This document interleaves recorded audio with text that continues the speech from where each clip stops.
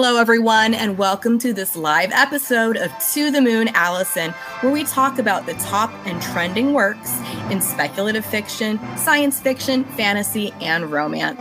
I'm your host, author Allison Martine Hubbard, author of the contemporary romance series, The Bourbon Books, and works of speculative fiction. I am so excited to be joined today by not just an author, but a poet and professor and friend, Chella Courington. Welcome, Chella. Oh, thank you, Allison. I've been looking forward to this. I've been excited because Chella and I have spoken, but it's been a while since we've gotten to see each other face to face and actually do voice versus just, hey, what's going on with the keyboard? It's not quite the same. And Chella, I would love for you to tell us a little bit about yourself before we also talk about Adele and Tom, Portrait of a Marriage. And I'm holding it up here. It's kind of shiny, so I'm hoping people can see it. I posted a picture of it on my Instagram because it's so glossy that people are probably like, what are you looking at? Stop blinding me with light. So Chella, tell us a little bit about this book and about your career. Like I said, you are an author, you're a poet, and this book is unlike a lot of other books because of the style. And I've always called it a flash fiction novella, but maybe you can tell us a little bit about the inspiration for that and how it comes from your other work. Okay, great. Well, first I'll tell you a little bit about myself. I'm in Santa Barbara, California. I've lived here for 20 years. Migrated from the South. I was raised in the Southern Appalachian area. I've been an academic, taught English, did a lot of academic writing, but then when I moved to California, I kind of returned to more creative writing that I'd done too, and actually had studied when I was in graduate school. I love that. And I love that California brings that out of you. It does. You know those myths about in all the novels about moving west and how it just changes and opens things up. I mean, that's really the way that I felt because I'm 2,000 miles from my source.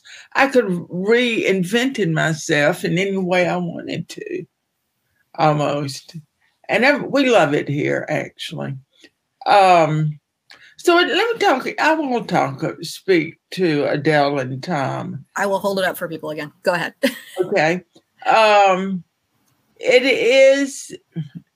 Well, let me start with the autofiction type of work it is. And autofiction is biography plus fiction.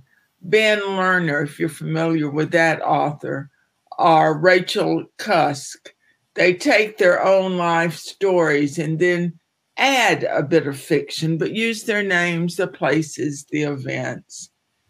And that's kind of what Adele and Tom is. It's moderately based on the life of me and my husband and me. We're both writers. He is an economist by training. I'm an English teacher by training, English professor. And I was kind of inspired to write this because it's about everyday life. There are no huge issues. There's no murder. Yeah, there's no murder. No one goes kidnapping. It's just, getting up and meeting a new day and playing with your cat and looking for a dog. And of course, there's tension where the tension is between Tom and Adele. Adele doesn't have the confidence as a writer that Tom does. But at the same time, she introduced Tom to writing. So there's just that kind of conflict and a bit of tension there. Well, and I love your dedication because it says dedicated to my husband, Ted, who's a lot nicer than Tom. And having read this, I mean, I wouldn't say that Ted is necessarily based on Tom or that Tom is a villain per se, because he's not. It's not so black and white because that's how humans really are. And I think when you have that auto fiction aspect, you're kind of challenged to take a real person and fictionalize them without losing that essence. So I'm assuming Ted's read this, yes? So, are influenced by Virginia Woolf, and she had written a piece in On Fiction in which she said that our everyday lives are the stuff of fiction. Of course, with Mrs. Dalloway, that's exactly what's going on, except you do have a suicide and you do have death and that, but still, it's the stuff of everyday life. So I thought, I want to write something based loosely on my life and Ted's life. Largely Adele's story. I mean, it's the issues that Adele raises about finding herself. How does she deal with being a female? How does she deal with being a woman who was never able to have children and wanted children? How does she handle the issue of writing and this kind of growing diffidence about writing? And one way, yes, it's flash fiction. A lot of flash fiction today is kind of quirky. That's kind of the trend. And mine is pretty traditionally realistic. But I don't know. It's like another way of imagining is like vignettes, exactly. A series of vignettes. It's a series of vignettes, and it's very poetic. So you were saying earlier, some of the flash fiction we've seen has been more quirky or relies on a twist or some kind of conceit to make it worth this shorter thing, versus here it's more of like these vignettes that you read in series, and they each stand alone, but they add up to this narrative that you wouldn't get if you just read any single one. But together they're this tapestry rather than a traditional novel where you have just here's your narrative and you start at the beginning and you end with the end. And here you kind of more float through it, I would say, right? With getting different samples at different times and different struggles. From, you mentioned the inability to have children. There's also illness on both parts, I believe. Right. And how that influences, especially as a couple trying to stand by each other while also dealing with physical struggles. I don't know how much of that was internalized and how much of that was fictionalized for you. I know personally, I feel like I've been sick since last fall. So I'm like, that part I really resonate with right now. You can hear it in my voice as I drink more tea. Gosh, I love to hear you talk about my work, Allison. I think you can articulate it better than I can. But I think that's true. Often the observer can see what maybe the writer's too close to see. Well, and also for you, I wonder how much of it, when you're writing and then you're fictionalizing these characters that are loosely based on you and your husband, that line blurs. Like, well, that occurred, didn't it? Well, that was my perspective. And then you have both your perspective, the truth, and then this fictionalized version. And all three of them probably have this amazing interplay that I would wonder if people who maybe had seen some of these scenes in real life and then read it go, ooh, that's a different perspective on what I saw. But most of these scenes are very private. I mean, I remember there's one in a coffee shop, but most of them are in quiet moments in the home. And I really appreciated that, because I feel like that's the unsung part of life, that so many things in novels are everything's action and everything's go, go, go. And that becomes unrelatable for people who are like, I'm living a quiet life where there are no kidnappings, murders. No one's going, like you said, no one's going off to war. It is not the end of the world. I mean, sometimes it is the pandemic, but this is more quiet most of the time in terms of those moments where you're really soaking in what your everyday life is like. Why did you choose to go that way instead of going with a bigger, flashier glimpse of your life? Because I'm sure you've had bigger, flashier moments in your life. You've lived a life where you're a professor and you're doing all these things. Why did you focus on the quiet? Well, really, truthfully, I think that I was triggered by Virginia Woolf. And I think it became then a challenge for me. How can I take the quiet? How can I take the private and make it readable and appealing and relatable? I think the feedback that I have gotten from readers is that it is relatable. Absolutely. It's that part that they can really connect with. And the novel I'm working on now, again, heavily influenced by Woolf, but more by Ian McKeon that did Saturday, is a quiet compressed kind of narrative. It takes place largely over a weekend, and this is not really giving this, well, not really giving the story away. We can do some spoilers. It's your story. If you want to spoil some, that's fair. You know, it takes place when the protagonist, it's first person, and Janet Howell is telling the story, and it takes place when her ex-husband, lifetime lover, she started dating him at 15, when he dies. So it's the weekend, or a week, but it's largely focused on the weekend of his funeral, his visiting hours, his funeral, and the wake, and what happens thereafter. But again, it's a pretty quiet story. Mm-hmm. You know, it's death, and actually, I love how you say it's death, but it's quiet. And I personally, I love a compressed narrative, because a lot of times you really have to be in each scene that way, rather than sometimes when you have a more, I don't want to say epic scope, that you don't get those scenes. But I think sometimes when you do have this focus, this slice of time when the emotions are just so raw and intense, you get those really meaningful scenes that gives you the glimpse of the larger life without having to be dragged through the whole thing. You get kind of like a tasting menu almost. And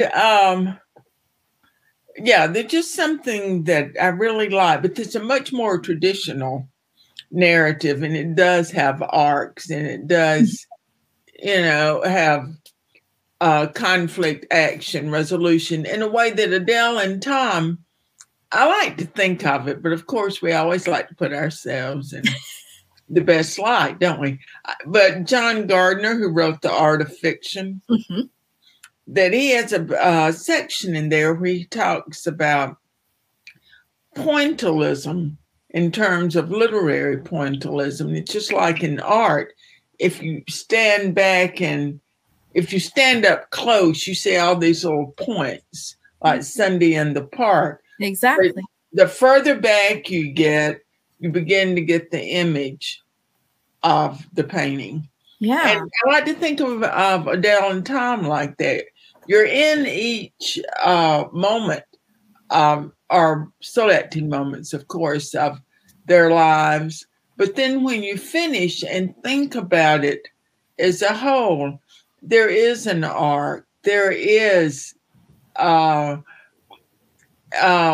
kind of undercurrent. Exactly. Of connective tissue. Well, and it's beautiful because, like I said earlier, because it doesn't rely on the conceit of like a little twist in each one. These aren't gotcha stories. These are these beautiful. Right. They read very poetically, and if you had them written out like poetry, people would probably just say, oh, it's a book of poems. But usually a book of poems doesn't add up to a narrative. I mean, sometimes they do. It depends on the collection. But I was just turning the pages and just showing myself, or I don't know if I can show it to the camera very clearly, but you have a chapter that's literally only like 2 paragraphs long.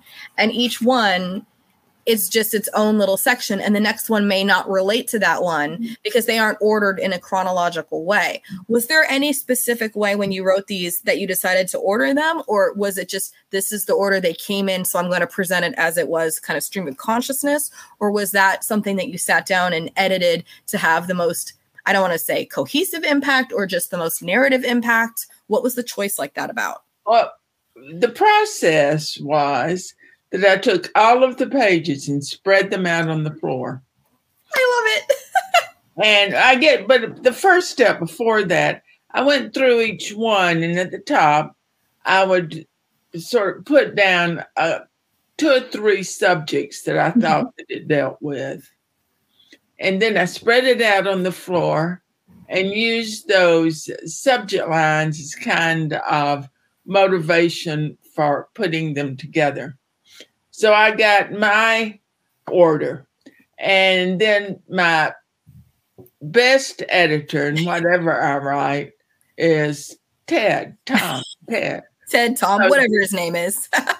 And I gave him, and I always do this, I said, what do you think about this order? And he made some very strong editorial suggestions about shifting the order. And I took most of them and wound up with Adele and Tom. Well, I thought it flowed beautifully. And I just know my own experience. I've never written flash fiction and published it. Most of my flash fiction does not work out so well, and it usually has relied on those conceits. But I've done that before as part of writing exercises and strengthening my writing overall.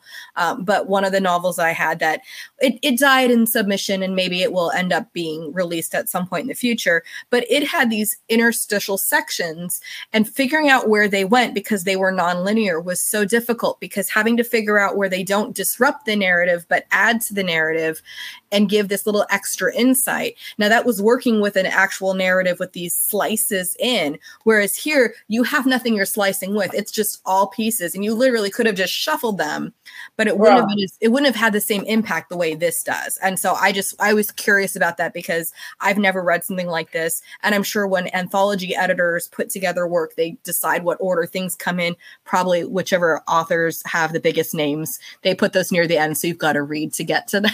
But when it's all one, it's got to be thematic, and you've got to look at these things from the reader's point of view. But it's interesting in figuring out how did you do it. And I love that you just had Ted/Tom be the one to do it. And you're like, I'll listen to some of it, especially because, as you mentioned earlier, the fact that you're both writers and the fact that there is that tension there, and him coming from an economy background, I can't imagine economy and English lit probably not writing about the same things most of the time. Well, an interesting thing, and I never took an economics course in college.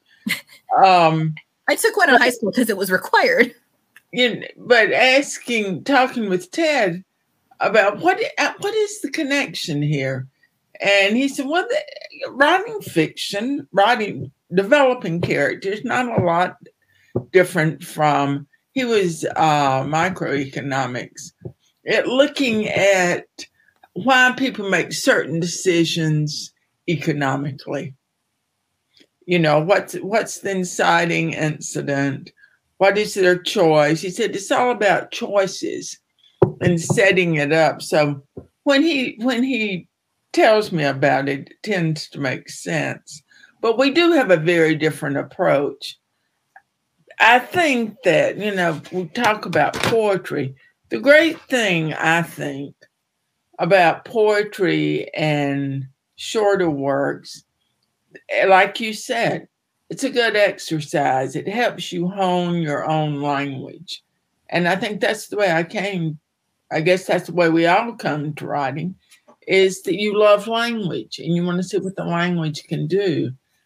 And I think poetry, particularly, is a way of just making you more agile and adept with language, whether you ever publish a poem. I just think it's a good exercise, as you say. Well, and I introduced you as a poet, and your poetry has appeared in so many journals and all these different places. You have chapbooks out, and I've gotten to read some of it, certainly not all of it. But you come from all these different backgrounds, including your own background, but also you've woven in Greek mythology. I love how you can just incorporate these different things. And I loved reading the very feminist take on a lot of these. So how did you incorporate a lot of the Greek mythology and the feminist ideas into your poetry? Where's the inspiration for that? Oh, gosh. Well, I've always liked myth. And maybe about 4 or 5 summers ago, I thought, I'm going to write a poem a day. This was in August. Oh, I love it. But I thought, I want an overarching theme, because so much of my poetry, I think it's my eclectic taste. And one reason I like to write poetry and nonfiction and fiction. I'm not someone that just totally hones in on a topic. So, or stand with the genre. I like the movement, the challenge. But one August, I thought I need a theme. And I thought, all right, I think I'll try to reclaim some of the damaged Greek mythic goddesses and part goddesses. And so I just reread the myths and then tried to imagine how they would see it, what they would say, given a voice, how they would interpret this, rather than how it was interpreted for them. I love that. I also love that you came in it with a limited time period, which would keep you focused, this specific thing of doing one a day in August, and then also this theme rather than just what am I going to write each day and just stare at either. Do you usually write yours longhand first? Yeah. Let's say, but so it varies. It sort of varies. Often I'll write it, part of it longhand, but part of it I'll write on the iPad in the bed. Mm-hmm. I find the best time, particularly for poetry, is when I wake up in the morning, I get a glass of water, a cup of coffee, and my iPad and stay in bed and just I love it. write for an hour. But I don't do that every day, but I'll have a practice and say, okay, I'm going to do this for the month of August. And then I move from there to developing, editing, and I'm constantly editing. I'll edit poems I wrote 15 years ago. Do you really? Why do you revisit something from 15 years ago to edit it again? How do I what? Why do you revisit something from 15 years ago to edit it again? I just love playing with the language. I just look at it and think I could have said that in a more suggestive way and a more adept way. And I liked the idea, and I think I can polish this idea. I love that. At some point, but it's after I finish my novel and get it on the road. You're like, one thing at a time. I want to put together a full book of poetry, but as I say, I don't know how I'm going to organize it because I have Ted do it. Okay, that's a good point. Just put him on the floor and let Ted do it. I love that. Well, I love that. And Jennifer Ann Gordon says, so you have something else that she's requesting you do. She says, I would love to hear Adele and Tom, and I know Jen has read this as well, as an audiobook with Chella reading it. So now you've got another plan on your thing, because I think your voice, I don't just mean your accent, because you're from Santa Barbara for the last how many years, but you still do not sound like you're from Santa Barbara. No, I don't. You know, thankfully, you do not sound like a California girl like this one here. But I love the voice and the fact that you're talking about the language, because I know people talk about different things like pantsers or plotters, fiction or nonfiction, these different kind of false dichotomies we put ourselves into as authors. And I honestly feel like one of the biggest ones that people don't talk about is people who are story driven and people who are language driven. And the reason I say that is there are books I've read that they are very crisp and they're easy to read, but there's nothing that makes you want to hang on a sentence and just revisit it. When you get done with the story, it's amazing. It may have hit you in the heart and you love it, but the language itself isn't something you want to sit and savor. This book is just one you would absolutely want to sit and savor because of the language. So it doesn't honestly surprise me that you're going back and polishing these things, because I can see that already in this and in the other poems that you've posted. Because for people who are not already following Chella, it's scrolling along at the bottom of your screen, but she's on Twitter and on Facebook, and you will often post and share these poems. So they aren't necessarily available just in a literary place, but you can find them online, and she shares them. So I get to have little bits of you whenever you share them, which I love. But I can see that in the way that you really hang on the language. And I know Jennifer is the same way, someone who is more, I don't want to do the whole literary versus commercial distinction, but it's almost someone who loves the language as much as what is being said by the language. And I think that's something that's definitely you. You know, and you have to be careful. And you and Jennifer just are fabulous novelists and are so much more experienced than I in that area. But when you're really kind of honed in on the language, you have to be careful to keep the balance and not, if you want to have a novel that people read. Exactly. And not have the language take too much superiority. You need a balance between the language and the narrative. And that's and a hard I do balance. this because I'm finding this out, of course, as I'm writing a longer narrative, that I want to keep that story moving, and I want to, at the same time, I'm very concerned about the language. Exactly. Oh, and It's Jennifer, always been kind of, I mean, I have been around a lot of poets, and I love poetry, but I think because poetry is not read in the way that novels are, the poets, and I think this is true from Homer on. Well, Homer was more narrative, but certainly the romantics like Shelley and Keats, particularly Shelley, was out there waving the banner for, poetry is the language of the legislators, and it's the language of the spirit, and it has this kind of superior position. Well, I've always thought that was kind of bull hockey, or malarkey, as our president would say.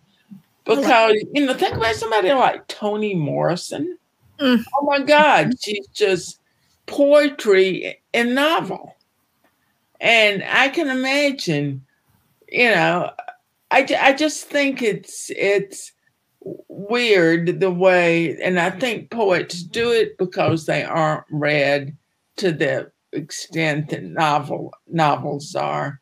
And to tell you the truth, I've always wanted to write a novel, but I've had difficulty staying with that extended narrative. I can get that. Well, and Jennifer says poetry for me is meant to be read aloud, but Jennifer also comes from a dramatic background, so everything for her is meant to be read aloud because it is always actually a script as far as she's concerned. So that's her own point of view, and I completely understand that, because poetry for me, I often do read it out loud, and for me a lot of times there's even music.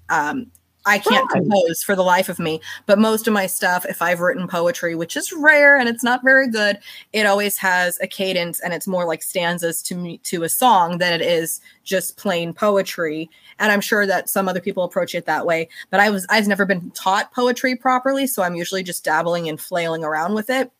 Right. But what you said as far as giving that longer narrative that people want to stay with, that's exactly right. That balance has to be there, that we can't fall down that well or go chase that rabbit hole where we're just loving the language so much that we forget what we were trying to say with it. Yeah. At some point, we have I guess that comes in the revision too. Mm-hmm. I mean, of course, it comes in the revision. But, I love rap. I love spoken word. I love just all of this oral. It's because it's been a revival of poetry, I think, in the last 20 years. All of the, the spoken word. Well, I think it's beautiful. And Laura says, I love listening to people read poetry, as do I. And I think that there is this kind of false elevation of the novelist over the poet, probably because of the commercial success that is usually tied with how much does a general book of poetry sell versus a best-selling novel. Right. And I think that's a shame, because I remember it was probably about a year ago, I was sitting doing I'm trying to write in public, which means I don't get distracted by everything else around me and just focus. And there was a young man sitting next to me, and I could tell he was writing, and he could tell I was writing. And eventually he's like, "Excuse me, but are you writing a novel?" And I said, "Well, yes, I am." And he explained that he was a poet, and his friends kept asking him, "When are you going to write a novel?" And I asked him, I said, "Do you want to write a novel?" And he said, "Well, I don't know, but it seemed like it was the natural thing, that being a poet wasn't sufficient as it was." And I told him, I said, "Unless you have a novel in you that you really want to do, stick with what you like doing. If you love doing poetry, do the poetry.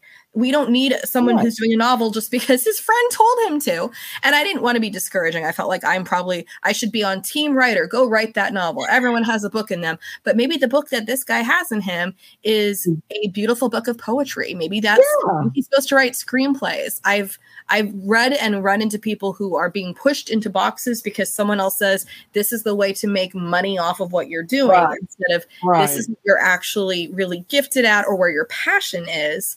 So no, I highly doubt that that young man is listening to me now, but I didn't mean to be discouraging. I mostly wanted him to be following what he wanted to do and not look down on what he was doing. But it was clear his friends thought of poetry as like a lesser than.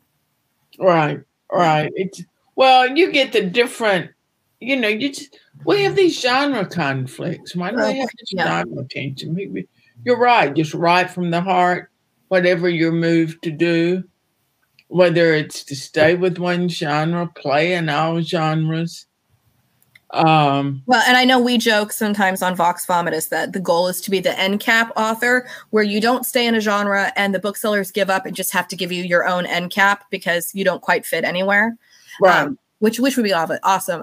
Jill Hall says, as a novelist, there's nothing more scary to me than writing a quality short story or poem. Different skills entirely and much respect all around.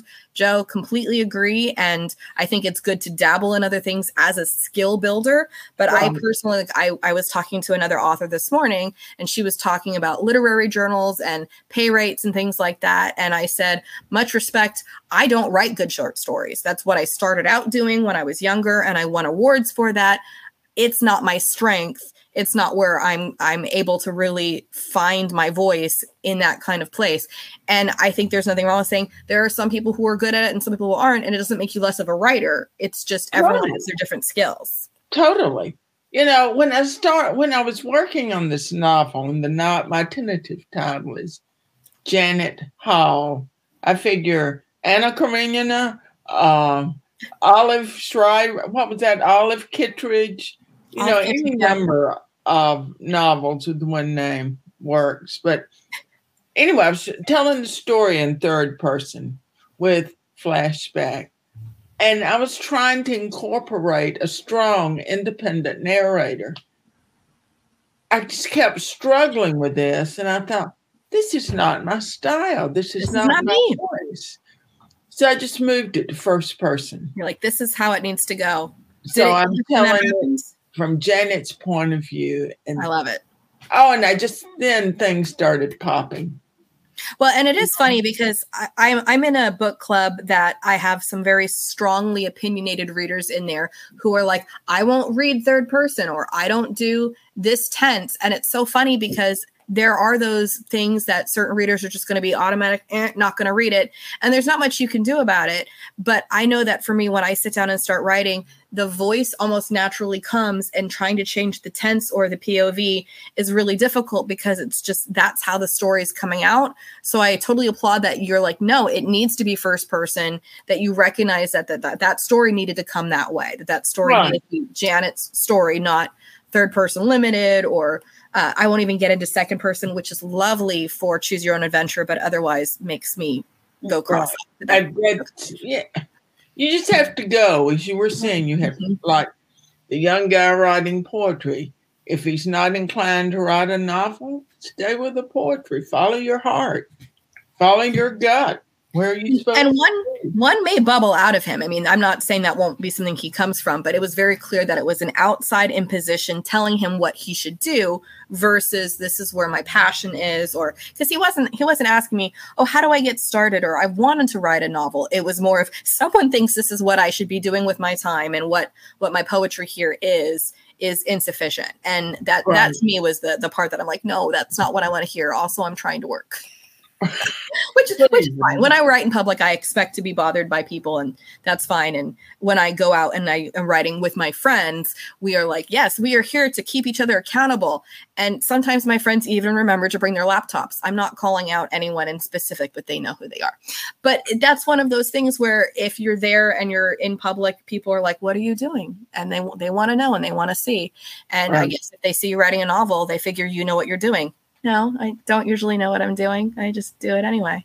Right. And I'm excited to read Janet Hall, even if that title changes, because I loved reading Adele and Tom so much, and I loved getting to read all your different poems. And I'm excited to see a Chella Courington full narrative, full chapters, not 2 paragraph chapters. Although you can still do that if you want. I'm excited to see how that's going. Well, not only are you an excellent writer, you are an excellent reader. I think you pick up occupational hazard. Yeah, you're quick, and you pick up the nuances. You go right to the heart. I mean, I'm just so glad you read my work. I feel well, thank you. I promise Chella's not being compensated to do this, other than she sent me a book. So I guess I'm getting paid by way of a new signed copy of this, which I was excited to get and see this. And you mentioned that I used your blurb. I noticed. I'm quoted on the back of here, but I know. I also wanted to point out I had not heard of Impspired, which I swear is not a typo, because every time I say it, I have to jump over it because there's a little imp here, so you can probably not see that very well. Impspired has been the one to put this out.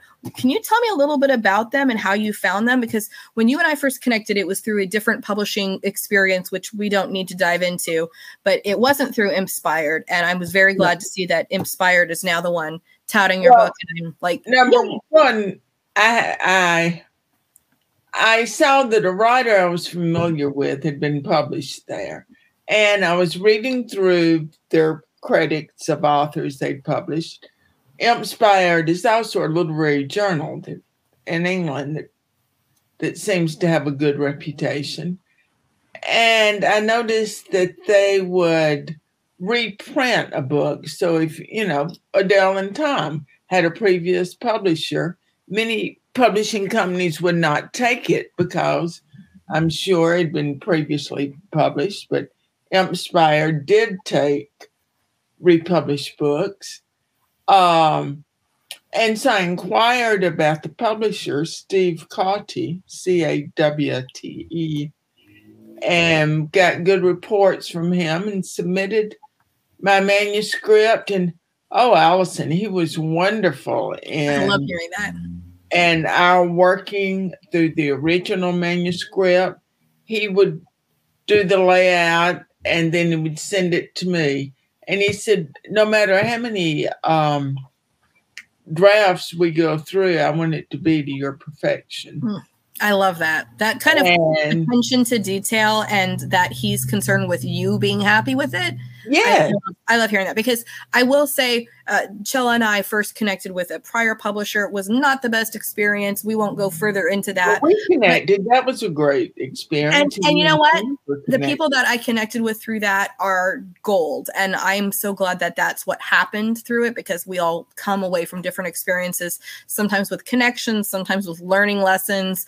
But I'm really glad that this book has new legs, because I know that it wasn't getting the kind of attention or even just support that that this book deserved and that you would have wanted for any book. Right. So I'm really glad to see this, not just the beautiful new cover, because I liked the old cover, but this one is it just kind of captures it with the hands intertwined in the fairy lights. I almost tried to do a picture with that, but I was like, I will get caught in my fairy lights if I do that. I should not mess with, I'm not good with electric stuff. I will break things.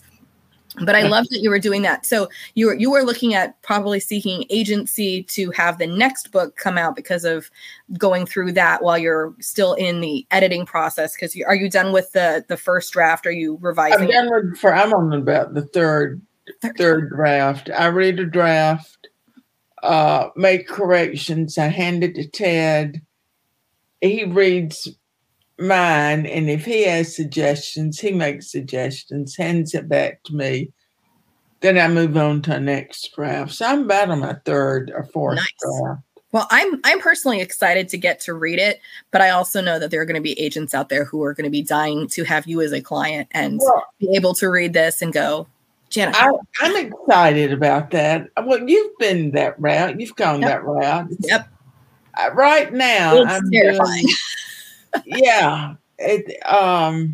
Just selecting where you're going to send it and who's appropriate for your work, and what are the possibilities here. And I have a couple of agents in mind that have dealt with Southern writers, Southern novels, and those are having a revival. I feel like we've read a lot of Southern noir, and I wouldn't necessarily say yours falls into noir. I don't know enough about the plot yet to know that, but that's a section there. And I remember we had someone on Vox Vomitus not that long ago who literally found the person who was going to represent her because they were looking for this specific geographic region that I'm like, I didn't realize there were agents who were looking for such a small section of part of the United States, because I come from a place where no one is interested. No one wants to care about Orange County, California. We're not that interesting. We don't have the culture. We have Disneyland. We're not exciting. But there are people out there who it's like that part is what they want to tap into. So finding that like love connection is a thing. You could write a political book now about Disney World and how some creepy, crazy nut, whom I will not mention by name, is trying to undermine Disney World. Get on with that. Well, that's Florida. I don't know enough about Florida. I stay far away from there because they have alligators there, and alligators terrify me. They're cool, but they terrify me. I'll stay over here in the other Orange County, the California one, where they have like teen dramas that were on 15, 20 years ago. The OC. Oh, but, that's right. Yeah, yeah. And the Real Housewives, which I also stay very far away from. But again, it's a slow process, and it's one of those things where you need people to cheer you on. And I'm happy to be in your camp and to be cheering you on as you go. I mean, I wish that I would have had an English professor like you when I was in college. Most of mine were not all that interested in doing much, and one of mine just basically sent me out before the class was over and said, there's nothing else I can do to help you, which I thought was, on one hand, I was glad to get out of class. But on the other hand, I just thought, really, there's nothing else you can do here for me. All right. God. Oh God, that seems like it was funny. Was neglecting the responsibilities. Yeah, well, it was a writing class, and I happened to go to a college that was not focused on. It was more of a science and math college, and somehow, as a poli-sci major, I just ended up there. And it was one of those things where they realized their science and math kids didn't have the writing skills. So this was a writing class, and everybody was going through draft after draft after draft. And like the last 4 weeks of class, they're like, yours is fine, just stop coming. And I'm just going, all right, guess I'm done. Oh gosh. It was weird. I'll tell you that. Oh, and Linda wants to know, can you say that publisher? Oh yeah, Linda. It's imp-spired. So think of like a little mischievous imp, IMP, and then it's inspired, like inspired. So I'll put it in the comments here to make sure people can see it. I found it on the internet. Yeah, you had to do a double take, sort of. Yeah. Did I make a mistake? Was this inspired? No, it's inspired. And I love that little guy, if you can see the little take on it. Yeah, it's cute. I thank you, Linda. Linda's a fabulous writer too. I've read a lot of her short pieces. You ought to put a little publicity in for your blog. She does Linda, put your blog in the comments. Blog about advice to writers. Ooh, well, we all definitely need that. I mean, there's always advice needed, and from different points in people's careers and in their goals, because I know I was talking to a friend this morning about, well, what does success look like? And some of us are like, paying bills. That's great. But her answer I loved. She said, I want to be read in 100 years. And I'm just thinking, I'm not thinking 100 years from now. I'm thinking bills now, but 100 years from now, to think someone would still be reading your work. Will this be around 100 years? I would hope so. So well, I just want somebody to read I'm like you. I want somebody to read my work now. That would be nice. You know, I'm not going to be here in 100 years, so I'm not really worried. But you just want readers. Yeah. And you want to know that your work is resonating with people, because the idea of you writing just for yourself, because I've had people say, well, would it matter if no one read what you did? I'm like, well, then it could just stay in my head, couldn't it? Like, why bother getting it out if no one else is going to see it? I mean, writing there, we do have those stories of Emily Dickinson and all the diarist. But generally you want to share, you want someone else to hear, to validate. The validate, yes. It's just such a connection, writing, I think, with the world. That's so true. Chella, thank you so much for joining me today. Don't run off after we're done, because I wanted to catch up with you a little bit. This has been lovely, Allison. I'm so glad you could join me. And thank you, everybody who's been watching live. Thank you, everyone who's watching on the replay. If you're on YouTube, please make sure you like and subscribe to the Vox Vomitus channel. Helps us be found. And next month, I will have Kritika Rao come on with The Surviving Sky. I'm very excited to do that. We're jumping back into full-on fantasy speculative fiction, which is definitely, there's no speculative here. This is all very grounded. So we're going from very grounded to not grounded. it'll be amazing. Thank you so much, everyone. Have a great one, and we'll see you next time. Bye.